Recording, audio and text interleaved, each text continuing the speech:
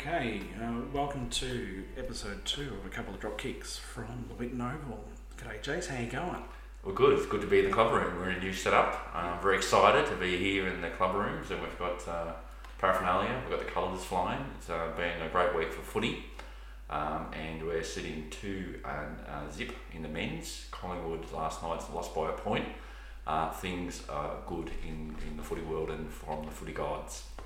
Absolutely, it was quite a big game last night, it's about a little finish. It's living the dream happened last night. Always that kick you after the goal, after the siren, when you end up having a good shot and living the dream. Everyone jumps on you. And everyone's happy when Collingwood goes down, and no more happy than when they lose by 1 point. Absolutely. Yes. Good day for footy. But we've got a bit of ground to cover in today's episode. We've got to go back to the previous game for the men's against West Coast, a thriller at Marvel Stadium. We've got a wrap of the last round game for the women's team against Richmond, a bit of a grudge match with Katie Brennan and Monique Conti in the mix. Yes. We've got our first prelim heartbreak episode where we have a look at 1985 prelim Footscray versus Hawthorn. And then we've got a blast from the past. We have a good look at one of our club legends, and then we've got a bit of a preview for today's Good Friday game. So, hoping the doggies can go 3 up in the beginning of the season. Yep, that should be really good. So let's have a look at last week's game. We had a real match of the round that it's been described as between us and West Coast Eagles. They came out quite really tight and fast in the beginning. We had our forwards starting to gel together. I think now, we're starting to look a little bit more structured coming forward, and even Josh Bruce. He's got a bit of legs on him. He's done a lot of work over the pre-season. Thinned down. He's got a bit of a harder edge and a harder attitude. He's got something to prove this year, and that's really coming out in the first couple of games where he's really putting in, kicking good goals from good distances, but also putting a bit of forward pressure when the ball's turned over, and he's linking in really well with Aaron Norton. So really exciting to see the way the forward line's developing. Can I say that the centre line is just incredible at the moment. It's one of the most exciting centres that we've had in a number of years, with 150 game player Liberatore in the middle, getting in those hard balls. On the outside, McRae, Treloar, Dunkley, Bontempelli. It's all class in that mid zone, and was shown through the game against the West Coast Eagles at Marvel Stadium. Marcus Bontempelli was the real difference in the end.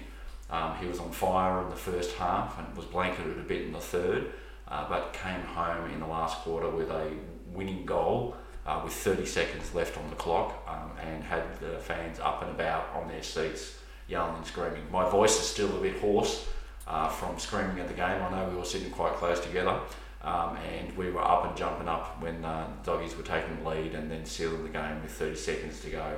It was such a seesawing battle throughout the game. We had lots of changes in the lead. 14, I think. 14, yeah, and it was really tight right throughout.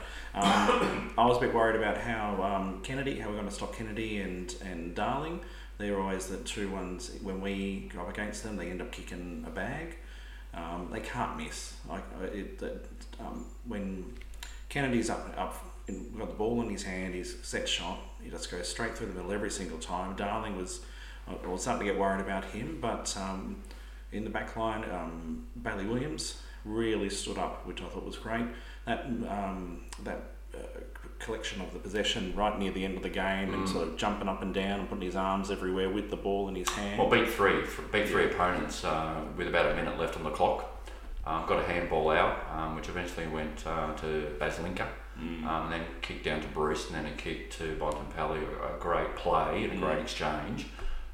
Really shows that will to win, and really shows a real maturity and composure that we haven't seen for a long time. So I'm really excited about the prospects for the doggies this year. Certainly Nat Newey was running right in the middle, even with our tall timbers, our 2 pillars in the ruck contest. That knew he was having a field day in the centre, but it was that dominant doggies mid-zone which won the day, getting more of the ball out of the centre and into the forward 50. You're right to say that Kennedy and Darling were a real lot of trouble for the doggies in their forward line and our back line, and certainly Liam Ryan and Oscar Allen were also causing a lot of headaches down the back there. I still think there are still some question marks about the ability of our backline to hold those tall forwards like West Coast has to account and to low scores. And certainly with Easton Wood returning shortly, we'll put a bit more backbone into that defensive line. But got to remember that those number of those key players in the back line don't have a lot of games under their belt yet. Gardner, around 20 games. Keith has only done 50 games. So there's a lot of maturity still to be built into that back line. But very pleased with their development and their commitment to improving each week. And even though at times Gardner gives us a few headaches with his ability to hold his forwards to account, he's doing a lot of those things that we don't see, those 1%ers. He's actually doing a lot to shepherd, to block, to get the ball out to a teammate. Which doesn't get the big kudos, but certainly is important in terms of getting the doggies out of their defensive lines and back into the mid-zone.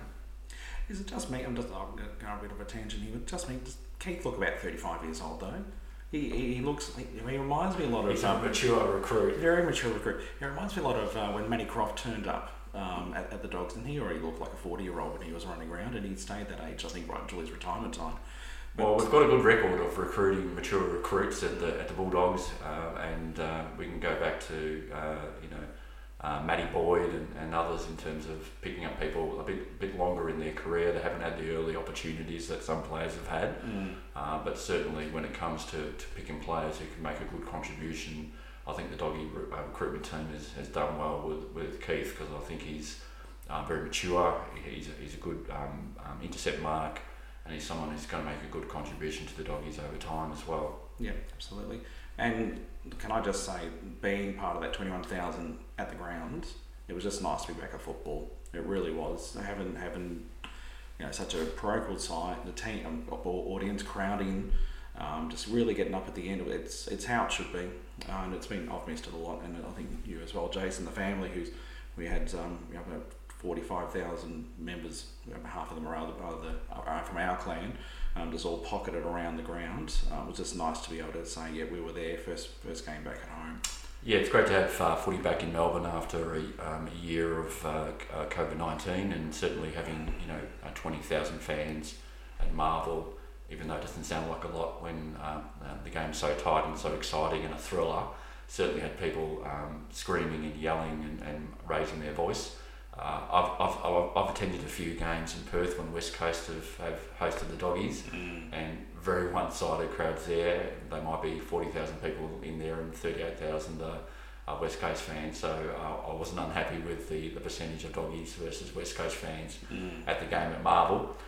Certainly, it's good to get the win, and nothing more exciting than getting a win in the last 30 seconds. So the goal from Bontempelli put us on top, put us over. And certainly had everyone on their feet and cheering. So it was a really good, spirited win by the Doggies and a great start to the week. I think Adam Treloar has settled down well. He had all the dramas of round one against Collingwood, but he had a great role with us this week. On the inside, particularly the last quarter. His run, his dash, his speed, and his clean disposal is something which really is a standout. In that last quarter, when things were getting quite tense and tight, and we were down a number of goals, he was a key player in making a number of good links between the teams. There was one particular exchange out of the middle, which was Liberatory over to Dunkley, to Treloar, to McRae. And the play was just a series of quick handballs or half kicks, and the amount of composure and maturity in that centre line is going to hold us in good stead for the rest of the year. And I'm very excited about what's coming up in the coming weeks and months. Yeah, same here. Tom's 150 games. He's done really well. He is Bulldogs through and through. I can't say that anymore. He has had a great role with the club. and he just showed in his milestone game just how important he is to us, with the ability for him to just get the ball, get underneath. We even tried to sneak up a goal in the forward line for him, but kick went a little bit awry. But he did quite well for us, and he is after all the ups and downs that he had in his career. It's really nice to see that he's getting that focus and attention for the role that he has at our club now. Yeah, well, we don't have to think back too far to think about his role in 2016 and what he means to the team when he's not there. He's certainly a key pillar in any success that we've had in previous years and going forward. You need those players to get those hard ball gets in the middle of packs and in the centre. And between him and McRae, there's no better duo in the league. Certainly the Doggies really have an affection and a connection to Tom Liberatore.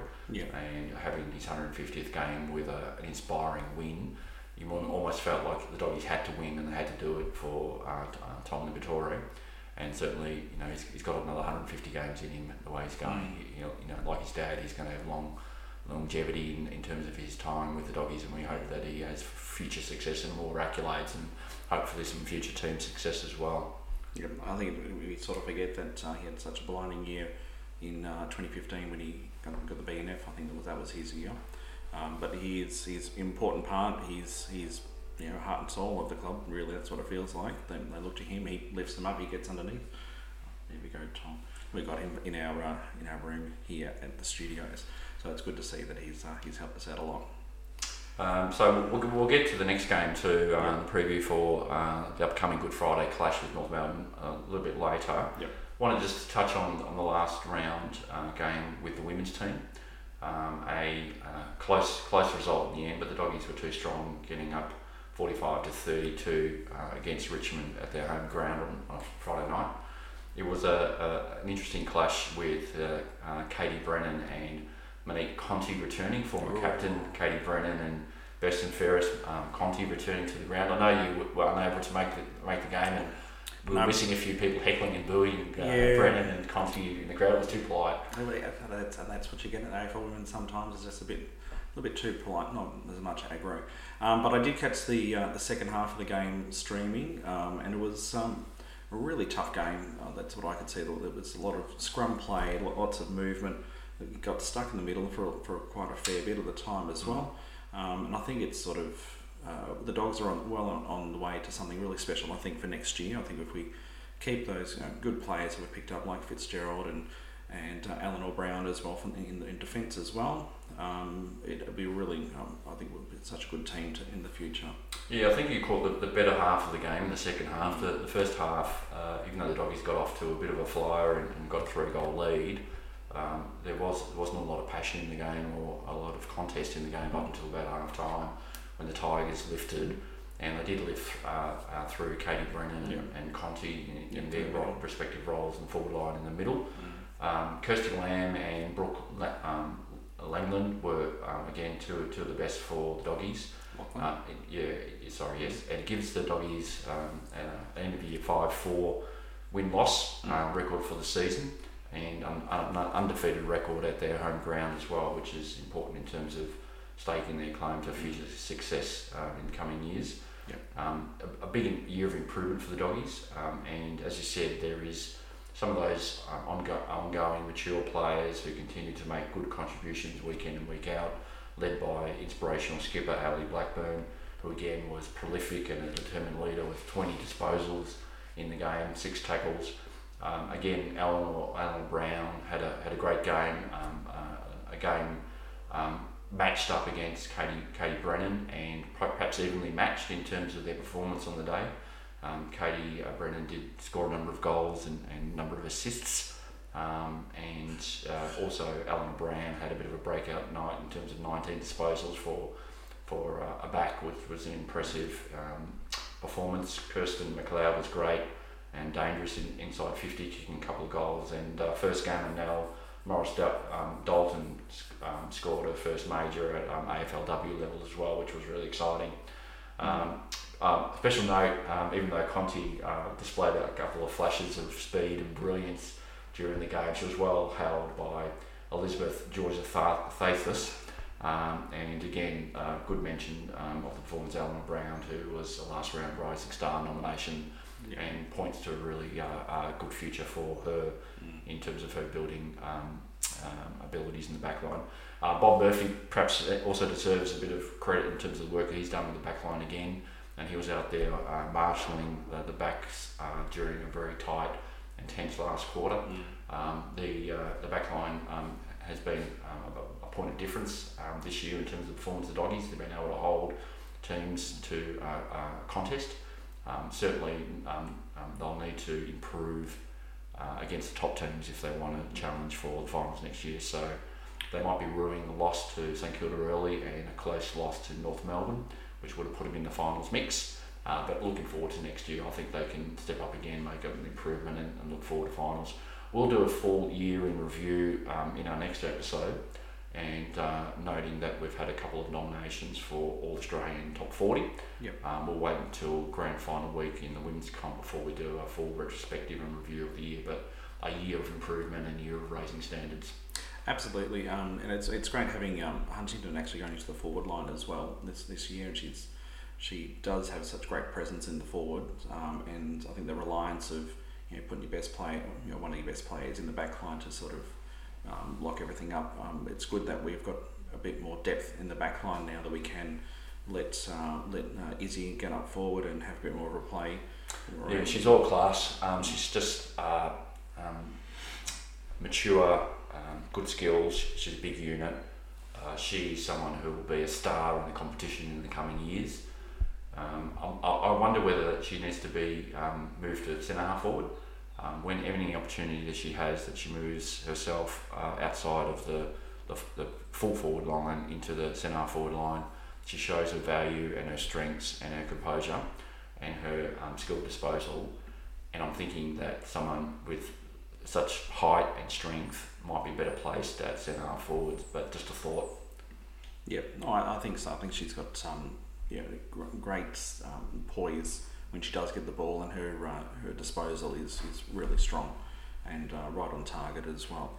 So I'm hoping we get a really good year next year, and I think we'll talk about that in our year in review and where to next with the girls. That should be really good. Ellie Blackburn, just a star as always. It was a bit of a scare with her ankle during the first quarter, I think it was, but she just is all class, and I think she's one to be watching for the AFL Women's Best and Fairest. I think she's got a good, quite big chance, especially with the way that she played at the start of this season. But I think she's been very consistent. I think that should probably be noticed by the umpires anyway, to give her a couple of votes here and there.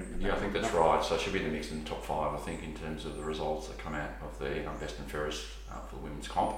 But let's just wait and see how that pans out, and let's keep an eye on the way the finals develop, and we'll give a full year in review and year wrap in grand final week in the women's comp. Yep, absolutely.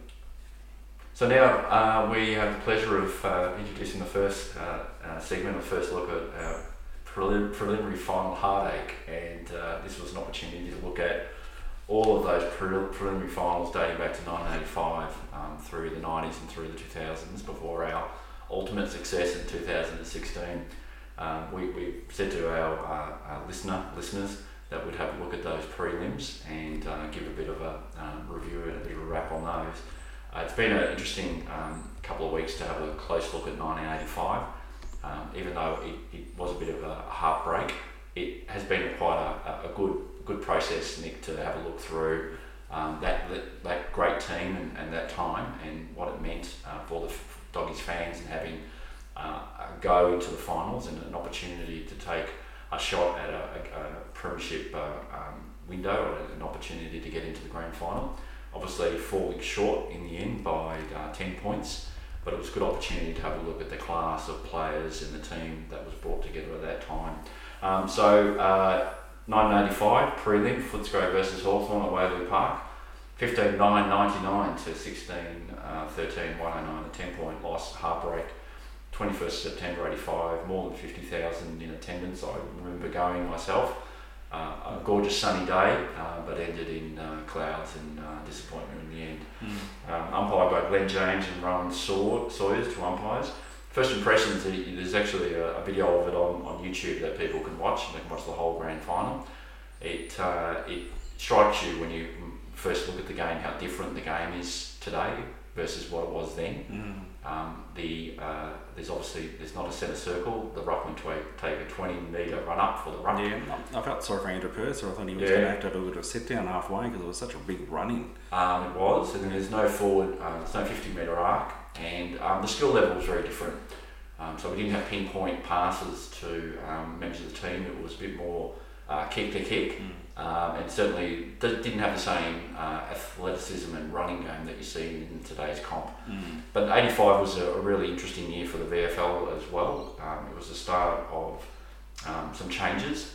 We had, at the end of the day, Essendon beating Hawthorn the week later in the grand final, but the season was marred by a very nasty brawl between Hawthorn and Geelong, where Leigh Matthews was actually charged for assaulting Neville Bruns by Victoria Police. And if you have a look at some of the games during that season, 85, that you might want to also look at some of the rounds that you can watch on video as well. It was a rough and tumble league at that point, and it was only really starting to change in terms of the protection of the players and the heads after some of those really nasty incidents that you saw. It was also the last games played at Arden Street Oval at North Melbourne, and it was also the year that Sydney Swans was bought by Jeffrey Edelston. So a time of change and private ownership of VFL clubs at that time as well. A bit of a scene setter. Michael Malthouse is his second year in the Doggies. He'd joined the Dogs the year before and had brought a real different attitude and a hardness to the Doggies. A lot of the players, when they talk about Mick Malthouse coming into the club, talking that he and fellow chairman of selectors Wayne Walsh, who he brought over from Richmond, had a real can-do attitude and a serious attitude. People like Doug Hawkins and Brad Hardy and Simon Beasley all say that they meant business, and certainly some of those players have been around for a while, like Rick Kennedy and others, really saw a big cultural change and a shift. So to get the Doggies into the finals, mix in the second season of Mick Malthouse's coaching, was a big success and a bit of a bolt out of the blue. The Doggies had a fantastic year. They were up and about winning games early in the season, and they certainly got themselves to the top of the ladder with hopes of being able to match it with any team that year. They'd beaten every team they'd faced that year, and certainly the ultimate premier Essendon of all the teams were the most worried about the Doggies. So that folklore about, if the Doggies had just got over Hawthorn, they might have had a chance with Essendon was sort of borne out by some of the feedback that you got from Essendon coaching staff and players of the day. Doggies finished second place on a 12-team ladder. In the first week of the finals, faced Hawthorn and got a drubbing, 90 point loss in the first week, and certainly a bit of a reality check in terms of the type of composure and the maturity you need in finals. The following week they faced up against North Melbourne, Beasley kicking his 100th goal during that game.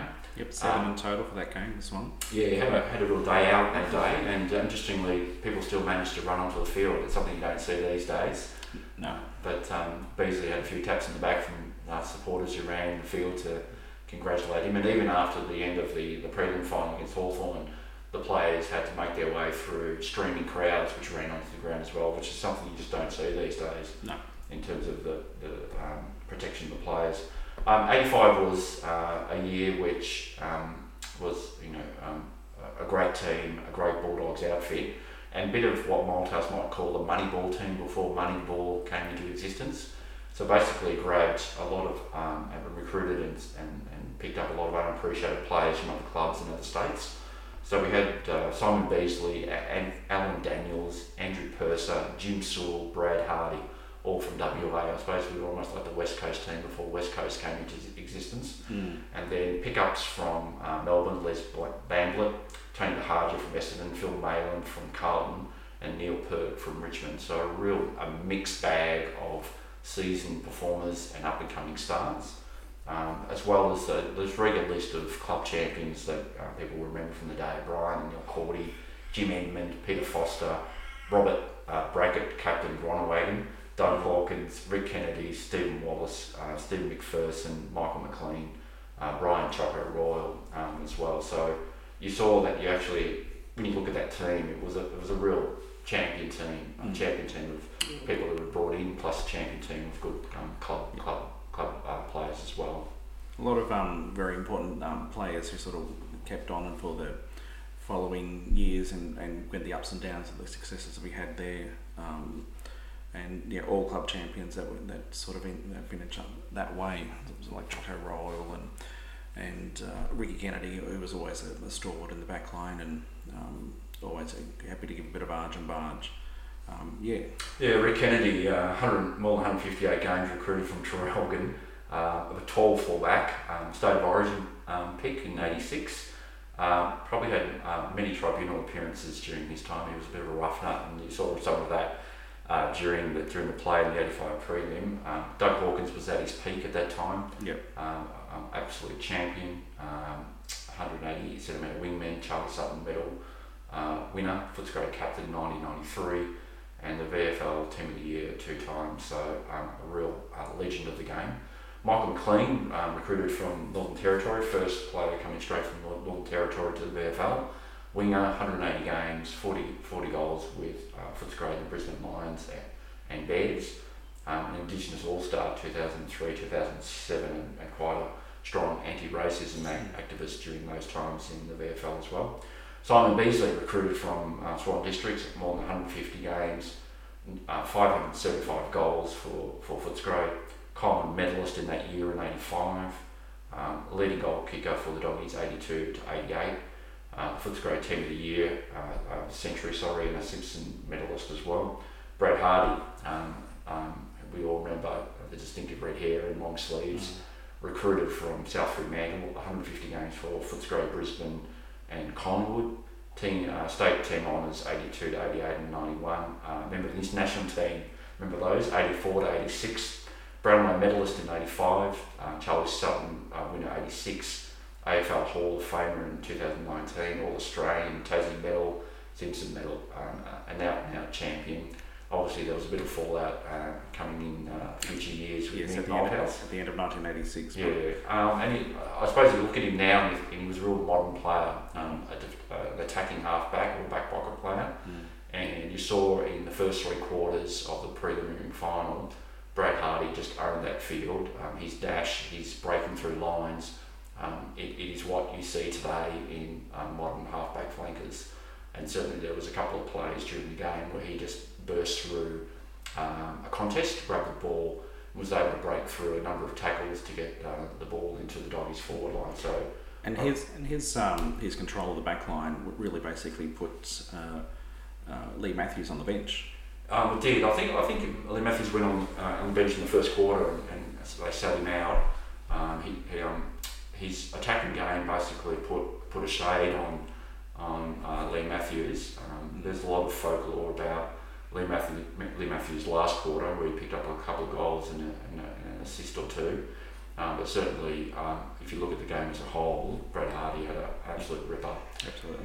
Just that arrested Leigh Matthews coming on last quarter. Just made a bit of a difference in terms of the end result.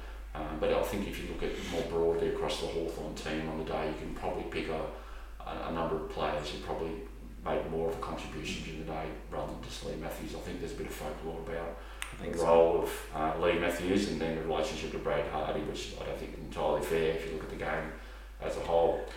Previously, the two teams had met during the year and they were 1-1 in terms of their respective wins. The Doggies had beaten in a close contest at the Western Oval in a wet, dour contest, and they had 2 different sort of playing styles where Hawthorn had quite large key position players, a running style of game, whereas the Doggies were a bit more under the contest and getting possessions through their brilliant centre players like Doug Hawkins and Michael McLean and others. So The 85 qualifier, as I said earlier, was a real shocker for the Doggies, getting whipped by 93 points. To come back from that big loss and to get back into a winning position after beating North Melbourne the following week was very impressive. And certainly the Doggies had a lot of hope and a lot of feeling that they had a good chance to tackle Hawthorn at Waverley the following week in the prelim. If you have a look at the key matchups for the game, Andrew Purser and Chris Langford in the middle. Andrew Purser dominated in the ruck on the day. I suppose the Hawthorn midfield was able to grab a bit of the ball off Andrew, but certainly Andrew bested Chris Langford in the hit-out contests. Neil Cordy was on Peter Knight. Peter Knight's towards the end of his career, and Neil Cordy was good on the day. Rick Kennedy versus Jason Dunstall was the key matchup. Yep. As I said, Rick was a bit of a hard head and a bit of a hard nut generally, and was a bit of gave away a few free kicks to Jason Dunstall. Just a couple of taps behind the ears was that, and I think there was also a boots in the back as well. So. Oh, that's right. Yeah, that's when the in the forward pocket was right. Just a little step over. That's right. But hands up, we didn't do anything wrong there. A bit of a shocker, I think. wouldn't cop that in today's game. No. Doug Hawkins again was matched up against Robert Domenico on the wing. Another classic contest between those two stalwarts of the game. Doug Hawkins, if you look at the video and look at his performance, is so clean with his possessions and disposals. He's got all the time in the world, he's got composure, and there was no one with more heart on the day on that ground than Doug Hawkins. We had Peter Foster versus Dermot Brereton, young Dermot Brereton up and coming in the game. Still had that arrogance and flair that we saw many years to come, but at the very beginning of his career. Beasley and Mew. Beasley, after that key performance against North Melbourne the previous week, a very tight contest between the two of them. And then, as I said, Brad Hardy and Leigh Matthews for a couple of quarters on the day. Brad Hardy was key for the Doggies, threatening to win the game for the first 3 quarters. And as we noted, Leigh Matthews came back on, certainly had an impact in the last quarter. The Doggies got off to a bit of a flyer with the aid of the Breeze in the first quarter. Jim Sewell, a WA recruit, a former backman, put into centre forward, got us going with a goal within 60 seconds of the opening bounce. Steve McPherson had a huge first quarter, running loose in defence and racking up possessions, moving the Doggies forward into the forward line. The Doggies, though, even though Andrew Purser was dominating in the stoppages and the hit-outs, couldn't quite capitalise, and John Kennedy kicked a couple of goals for Hawthorn, which got them within a couple of minutes, within a couple of points. Beasley got a nice play from McPherson and levelled the scores, and then there was displays between Doug Hawkins and Di Domenico on the wing, entertaining the crowd of more than 55,000 people. And then we had the young Michael McLean snap and regain the lead for the Doggies. And then we had Jason Dunstall marking strongly and kicking a goal from 25 metres out. So in the first quarter we were 3-2 apiece, and matching it with Hawthorn, perhaps not taking some of the opportunities that we had. With a couple of seconds remaining, Jim Edmonds took a great mark, take it high and tackle on the boundary line, and let kick from the free kick with a massive torpedo punt and sailed through to give us a lead at the first change. So 8-point lead in the first change. Lots of run from Hardy in the back line. As we said, Leigh Matthews was shut so much out of the game that Alan Jeans put the veteran on the bench for a couple of quarters. Jim Sewell was good, taking 5 marks, and deserved a better return than a single goal from 3 shots. The Hawthorn forwards were held and probably best served by John Kennedy, who in his 2 goals keeping their side within striking distance. So there was a lot of hope in that first quarter that we were in front and matching with Hawthorn, and certainly we had a lot more of the ball than Hawthorn did in that first quarter. So Doggies fans at Waverley that day in that first quarter with the sun shining were thinking we were really in for a shot here, and there was a real opportunity to break 20-year hoodoo of being in a grand final all the way back to 61 at that point. Yeah, and that's what it is. Going into quarter time, there was a lot of optimism coming through. And I guess how we started off in the second quarter was quite impressive as well. We had the magic of McLean and Choco Royal just having a good little bit of time in the forward line and kicking 2 goals for us, popping us up into or helping us get into a 14-point lead. Les Bamblett was really good for us. I think when he came over us from Melbourne, and I think he sort of that extra bit of flair in the midfield was quite helpful. Yeah, as you said, good linking with McLean and Royal between the 3 of them, and we managed to push our lead out early to 14 points. Yeah, as you said, former Morris medal winner, played for Melbourne, transferred to Western over the preceding winter, and a real bit of flair. And although he probably wasn't at his best on the day, Bamblett, he was a key player during the year and a lively forward for the Doggies. Shortly after, though, the Hawthorn team hit back with a coast-to-coast goal from Ken Judge that kicked our lead back to within 1 goal, and later just clicking down to the end of the first half. Judge chipped in his second goal of the quarter to seize the advantage. So at half time we were actually down 46-42, and the Hawthorn pre-game favourites were edging us out at half time. So a lot of talk about Hawthorn taking control of the game midway through that second quarter. The optimism and the hope the Doggies fans saw in that first quarter and the beginning of the second quarter faded a little bit. And certainly some of the maturity and the run of Hawthorn started to tell in relation to control of the game from that second quarter. What we saw happen in the third quarter, we saw again us starting quite brightly in the third quarter but squandering a number of scoring opportunities. Richard Loveridge for Hawthorn was damaging on the ground for us, and he kicked really from full pocket. Dunstall kicked 1 shortly after. And then the Hawthorn team were building up quite a handy buffer in the third quarter. McLean goal to register our first goal for the half, but almost immediately the 3-goal gap was restored thanks to another goal from Judge. Chris Langford and Michael McCarthy were holding their own against Purser in the ruck, and with time on learning, the Bullies needed to get a move on, but we were going to stay in the game. And then we saw Sewell from a 50-metre bomb, and then Hawkins from a set shot 45 metres dead in front, helped to make it a 1-score game. Just minutes before the third quarter time siren, that Glasgow-born star Jim Edmund gave teammates and supporters reason to believe that his club were on the brink of qualifying for the grand final in a brilliant passage. Edmonds was the final link in a play, as I said previously, started off with Hardy with a dashing intercept of an errant kick, avoiding oncoming raging bull Dippy Domenico, taking a bounce, hitting Brian Royal in a 10-metre hand pass. Royal's 15-metre hand pass found fellow Gippslander Edmund, and the skipper slammed home his shot from 40 metres out. The crowd, at least the ones in red, white and blue, erupted, and we thought we were in for a really good shot. 3 goals in 5 minutes has seen the Bullies grab the ascendancy in the game. A couple of behinds prior to the Belsall Hawks turn for home, leading by the barest of margins, 68-67.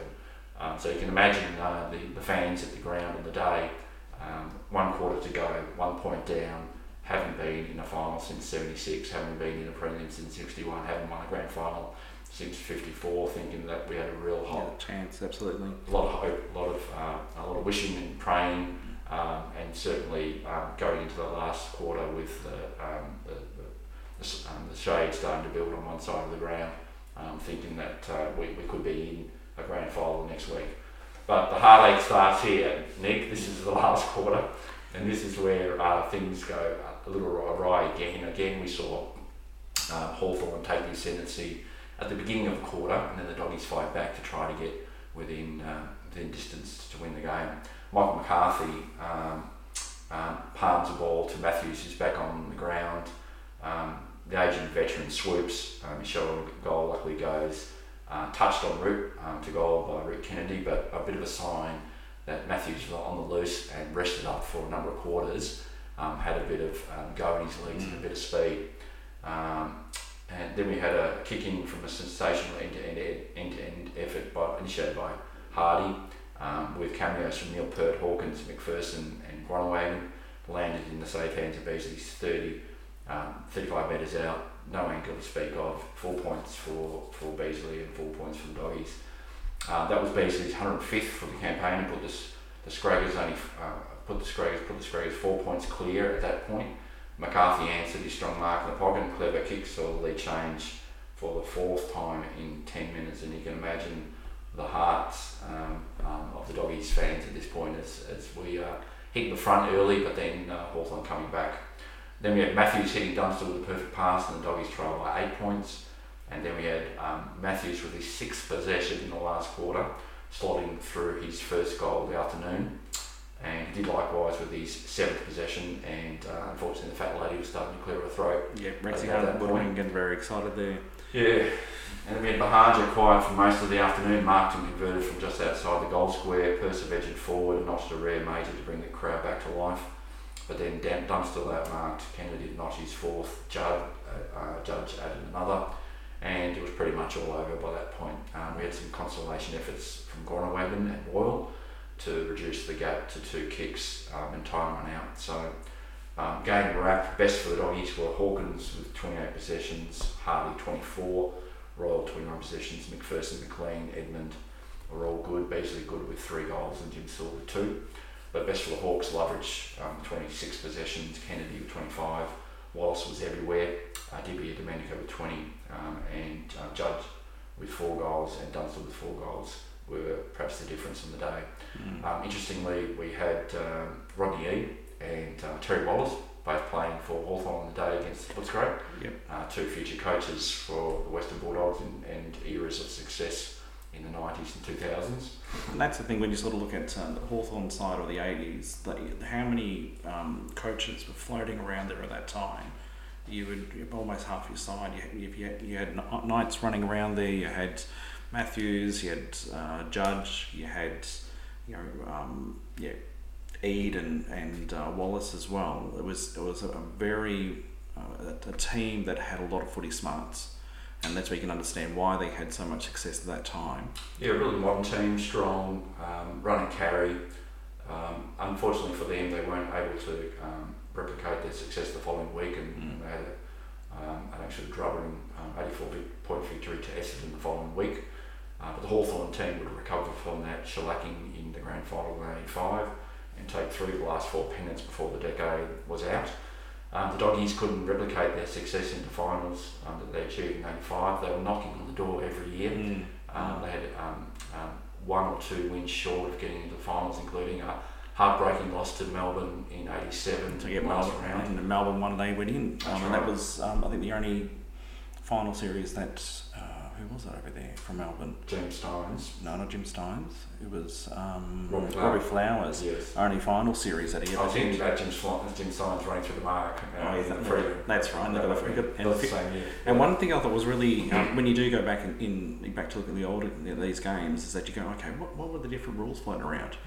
And seeing that 15-metre penalty, it was very interesting to see how teams were exploiting that at that stage. Oh, they were. They'd used that to allow their team to build a defensive wall, and the 15-metre penalty ended up being more of a penalty to the team with the ball, and the professional free kicks that we saw even in the prelim final, where they would hold the player up, knowing that they'd cop a 15-metre, but it would allow their lines to move back to ensure that they had people in place for when the kick actually came. That's right. I mean, the game has obviously moved on and rules are tweaked every year, but certainly that 15-metre rule was not the greatest. So we're probably glad that we've got a 50-metre rule that actually has a real impact and a real penalty to the team who's infringed.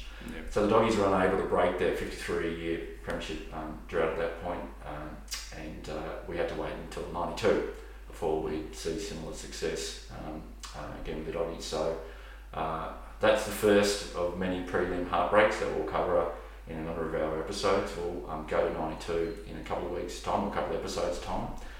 But certainly 85 should be remembered not only for the prelim heartbreak, but for a champion team a real moneyball team made up of key recruits from WA from other teams, and some of those real champion club players that we all remember and love to this day. Absolutely. Okay, so let's move on to our Bulldogs of legendary Bulldogs of past times. Blast from the past. Blast from the past. We could even call it Legends of Bulldogs Past if we want to do it that way as well. So this episode we're looking at Arthur Edwards. So Arthur Edwards was a follower / ruckman / halfback, half forward player that we picked that joined the club in 1951 and played his first game in 1951. He was 17 years old when he was made his first debut with the Western Bulldogs, Footscray at that time, in 1951. He'd already done 2 years as an apprentice doing his apprenticeship with the Bulldogs. Came over in 1949 as a 15-year-old schoolboy from the Footscray District League, and he was from Sunny Tech. So there was lots of different teams back then in the district. And he worked his way up from his thirds and the seconds. He was headhunted to an extent by his Uncle Dick Rawson, who was the coach of the Footscray Fifths. So that's sort of, I think, how it went back in those days, where you had someone in the family who was keeping an eye out for you, and so he was picked up there to join into the third. So, but he must have been quite a talented young footballer at 15, and must have been quite mature and quite tall, and have quite a good build at that point to get picked up, both to win the Western Fairest in the FDL Footscray District League, but also to get picked up to start his run through the junior ranks of Footscray was a real achievement for him. He's obviously also one of the immortals, one of the members of the 1954 Premiership team. Absolutely. But as you said, debuting in 51 in the last game of the season, it's turning 17 on the day. Quite a huge achievement for any player, and certainly in those days when it was a real rough and tumble and physical game. And it was a very important game that he debuted in as well. So it was a finals eve, last game of the season against South Melbourne. The Dogs had to win to get into the finals, and he had a bit of a good go. He kicked a couple of goals in the third term, and to set up the lead. Eventually we did get on top of the Swans by 45 points to get into the top four. The second match, his second match in the VFL was the final the following week, but the Dogs that week were about 8 points short of defeating Essendon. Edwards had 2 shots at goal, but they were a little bit wide that time around. The next season and a half, he was in and out of the side, and until about 1953, where he got his first match of the season again against Essendon in 1953. He started at full forward but moved to centre half forward in the second half and played an important role to secure the win for that game. And it was quite an interesting game. That one, we only kicked 2 goals up until the 3/4 time, but the last quarter we kept the Bombers scoreless and kicked 7-4 and got it by a 16-point win. So from there on in, he was basically his spot in the club was well put, and he had his spot to work with. He'd sort of made his mark as a key position player by that stage, and as you say, from that point on, leading into 53 and into the successful 54 season, established himself as a permanent player and a key part of the team at that point. Absolutely. So in 1954, that's when he got the move into being a follower, and so he had a good bit of success floating forward and kicking a couple of good goals for us. There was an instance in the second semi against Geelong in 1954. He kicked a great goal to level the scores, and then they went on. We went on to win by 16 points to go into the grand final. So let's see. So in the grand final, his role was quite pivotal. He got 10 kicks in his 41st match, and things that he said about being a part of that team was, I'm just quoting from him, it was great. It wasn't so much excitement as determination. You could see the boys were on a job and they were going to finish that job. So the way he sums up the team's victory is that Every player was mates, and there's a saying in football that a champion team will always beat a team of champions, and we were all mates and a champion team in my book. Yeah, a real steely resolve comes out in both what he says about the team and the rest of the Immortals. I think there was also a bit of a comment he made in relation to the makeup of the crowd on the day in the grand final. He said the majority of people were actually supporting the Doggies on the day. Supporters were overflowing the ground onto the ground around the boundary line. He said that at times you'd go over the boundary line and the members of the crowd would hold you up and throw you back into the contest. He said although given that most of the fans were Doggies fans, any of the Melbourne players who also went over the line weren't thrown back into the ground, they were thrown somewhere else. So he always had a bit of a sense of humour, but as you point out, a real steely resolve and a determination from all the members of the team to have ultimate success for the Doggies in their first premiership. Yep, and so he did play a role after the 54 grand final, at trying to emulate that success over a number of years, but at that time the Dogs weren't quite able to get back up to those levels again. A couple of final series that we did go through until he retired in 1960. He had played 120 games. Interesting enough, he also went on to coach one game with Fitzroy in 1961. So that was his experiences as well.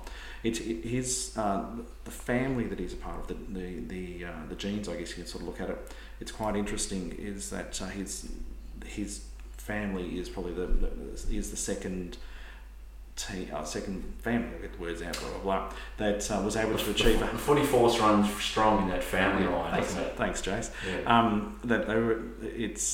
We've got a generation of four different generations that played at least 100 VFL AFL games, coming back to his father-in-law.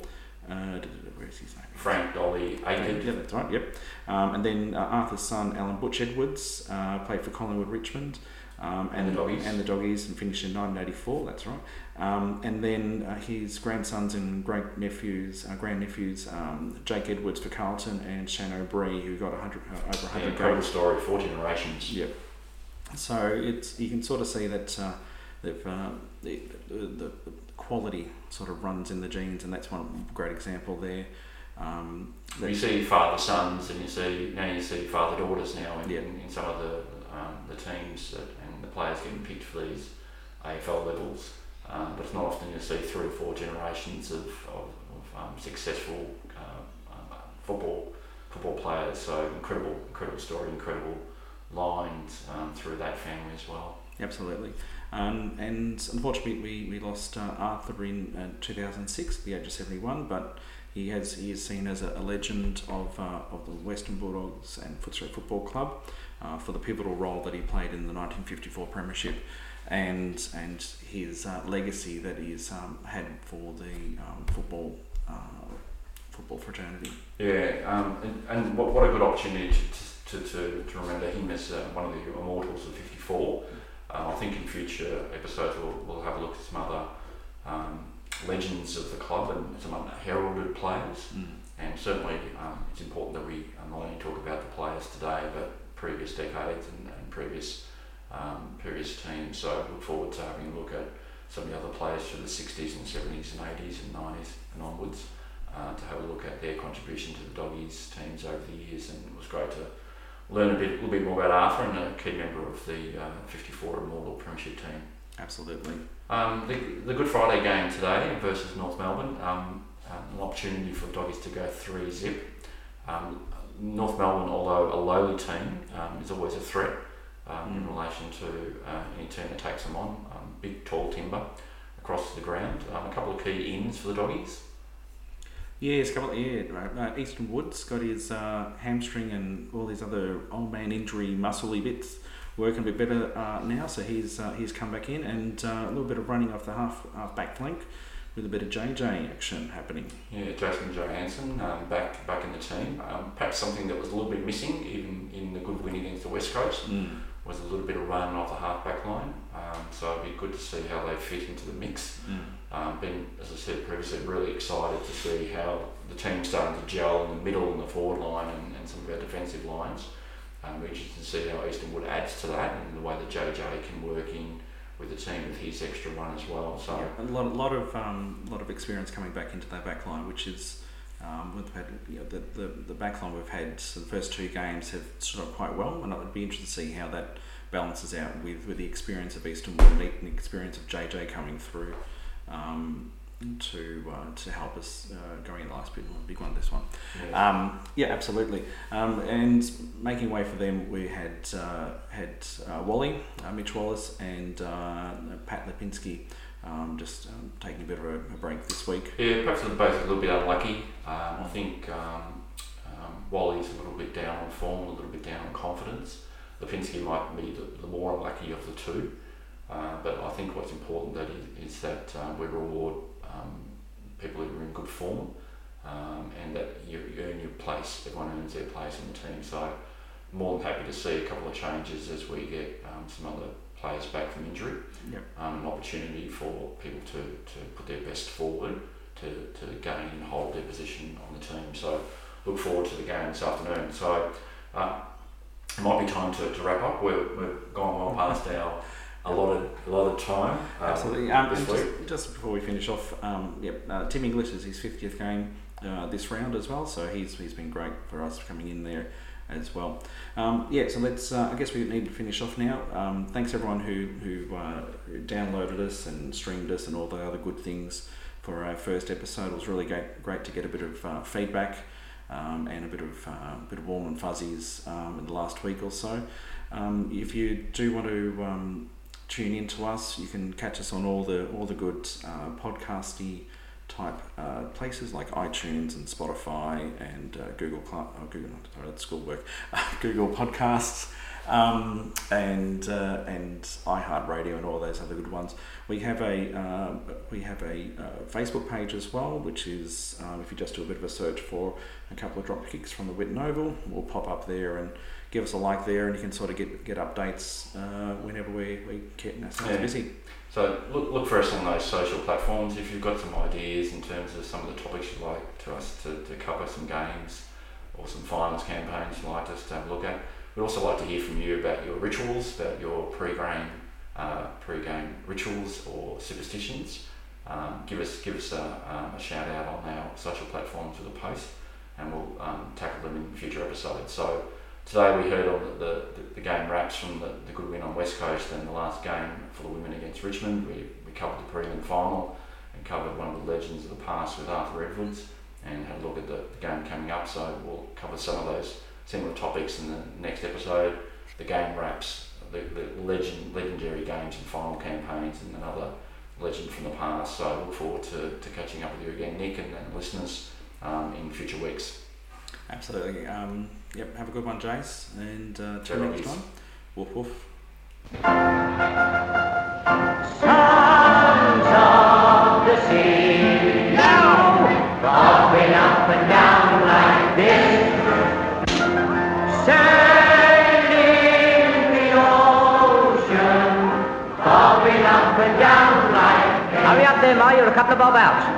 They may build their ships miles now, bobbing up and down like this, but they can't beat the